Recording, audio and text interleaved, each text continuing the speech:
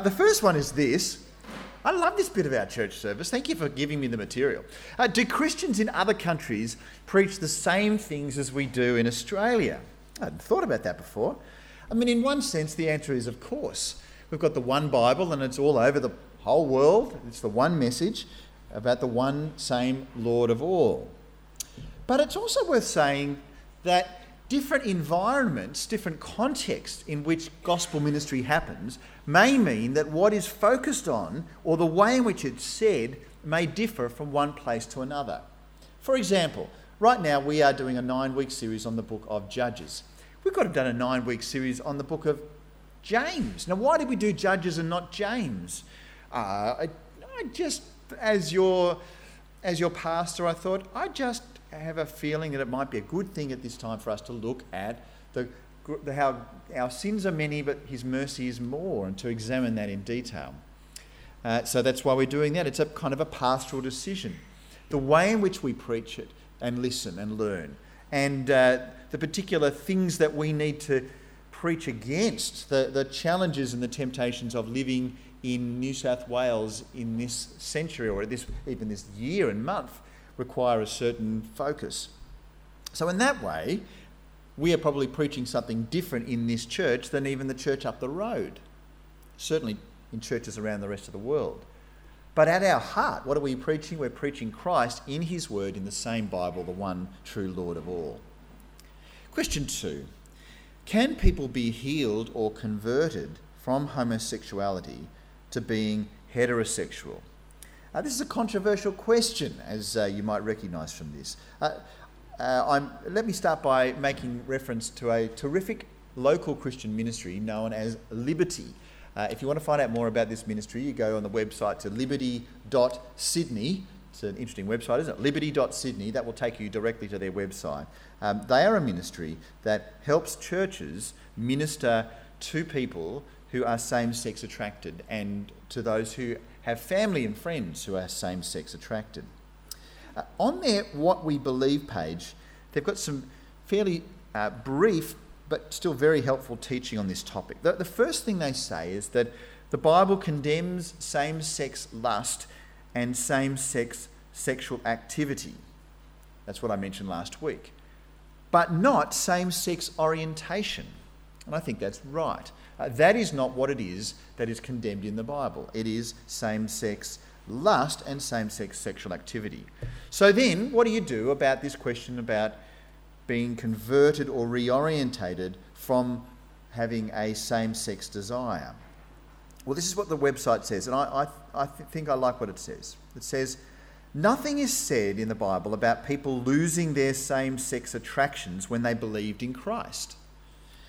The passage, and it refers to 1 Corinthians 6, it speaks about a change of identity, which is about being washed clean from sin, consecrated to God, and established in a new relationship with God in Christ. It also indicates changes of behaviour, people who have abandoned patterns of life that alienated them from God. Then after that, it goes on to say that some with same-sex attraction testify to ending up in happy, sexually fulfilling heterosexual marriages. However, such an experience should not be our goal. Our goal is not heterosexuality, but rather being transformed by God into the image of Christ. Finally, it says that churches ought to be supportive of those in their midst who struggle with same-sex attractions or who have a same-sex attracted family member. Our goal is not orientation change, but for individuals to have a life-transforming, personal and growing relationship with Jesus Christ, who is the Lord of glory.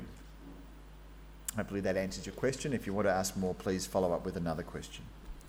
Question 3, did God make us so that Jesus would die for us, all because he wanted Jesus to die? Well, in a sense, yes.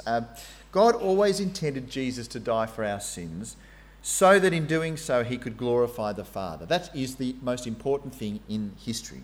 And it was never a mistake. You've heard me say this before. It's not like God says, oops. God never says oops, as we know in the song we sing. It was always in the intention that Jesus would die, and that in doing that, he and his Son would receive the glory. Question 4. How can you tell if God is working in someone else's life? There are lots of times in the Bible where it talks about fruit. It often talks about how when a tree is healthy, it will produce good fruit. Or if a tree is unhealthy, it'll produce bad fruit. And it uses that same way of thinking to describe the Christian life. If a person is a follower of Jesus and they're reading God's word and his Spirit is changing them and growing them, then, to use this same analogy, they will bear good fruit.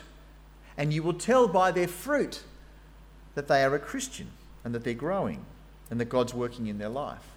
Likewise, if a person says, hey, I'm a follower of Jesus, but in fact they're not producing any fruit, they're not actually living out a lifestyle that is any different to anybody else, then it's clear that God is not working in that person's life to bring about that change, because they're not listening to God. They're not obeying the word of God as they hear it through the Holy Spirit. How do you want to see if someone's working, has God working in their life? It's when you see growth. Question 5. Doesn't God get sick of having to forgive us all the time? Well, I don't know what God's feelings are on these things, but we do know in his word that he says that he won't stop forgiving us. And it's amazing, isn't it? Over and over again we say sorry and he says, I forgive you. But if we are really repentant, then every time we go back to God and say sorry again, we should feel bad about it. And then we should feel great relief when he says, I forgive you. We shouldn't go on sinning over and over again like it's some sort of blank cheque. But the good news is that even if we do, God will still forgive us. Question 6. Do we have free will? Well, we have a genuine will, don't we?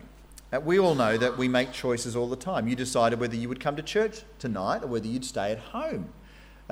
You were deciding tonight whether or not you're going to stay around for Leslie's super dinner, or whether you're choosing to go home and bear the consequences of missing out. You have choices throughout your life. God is in control of absolutely everything. And that, of course, includes our salvation. You know, if you're a follower of Jesus, you know that you've chosen to follow him. People could say, oh, that wasn't your choice. It's like, really? It was my choice, and I know I made the right choice, and I know that I'm in a relationship with God because I chose to follow Jesus. You can sing, I have decided to follow Jesus. No turning back, no turning back. But at the same time, we can say, thank you, Lord, for choosing me and leading me to Christ.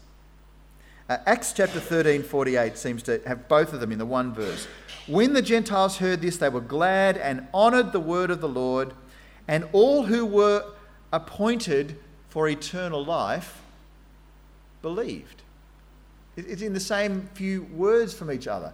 All that the Lord had appointed, that's the one who will become a Christian, they made the choice to believe in Jesus. It's all there together.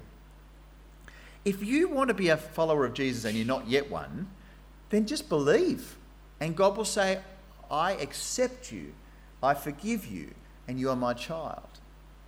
All who want to come to him will be accepted in that way. He won't stop you.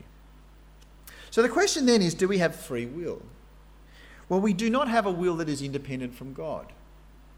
It's not that we could choose to do something that is outside God's will, outside God's plan, that he looks down and says, oops, I expected them all to go to dinner tonight and not to walk away. It's not like he's going to say, I am not in control. He's completely in control. That's why we can pray for things to happen. And that's why we can give thanks to God for what he has done in our life and in other areas of the world. Is that, at the same time, what we could call a free will? We have a good will and we have a real will, a genuine will, but it is not a will that is free and independent of God's will. Finally, did Gideon crush Zeb in a wine press? I don't know. We know that Zeb, in Judges chapter 7, verse 25, was killed at the wine press. Perhaps the person who asked this question might have a fairly graphic sort of imagination of exactly how that event may have happened, that this man who was actively against God's people may well have died. It is conceivable, but we are unsure about that. Thank you for your questions. I have 7 more for next week. If you want to add to them, or maybe give me some that I might add to yours instead of those ones or whatever, ask away.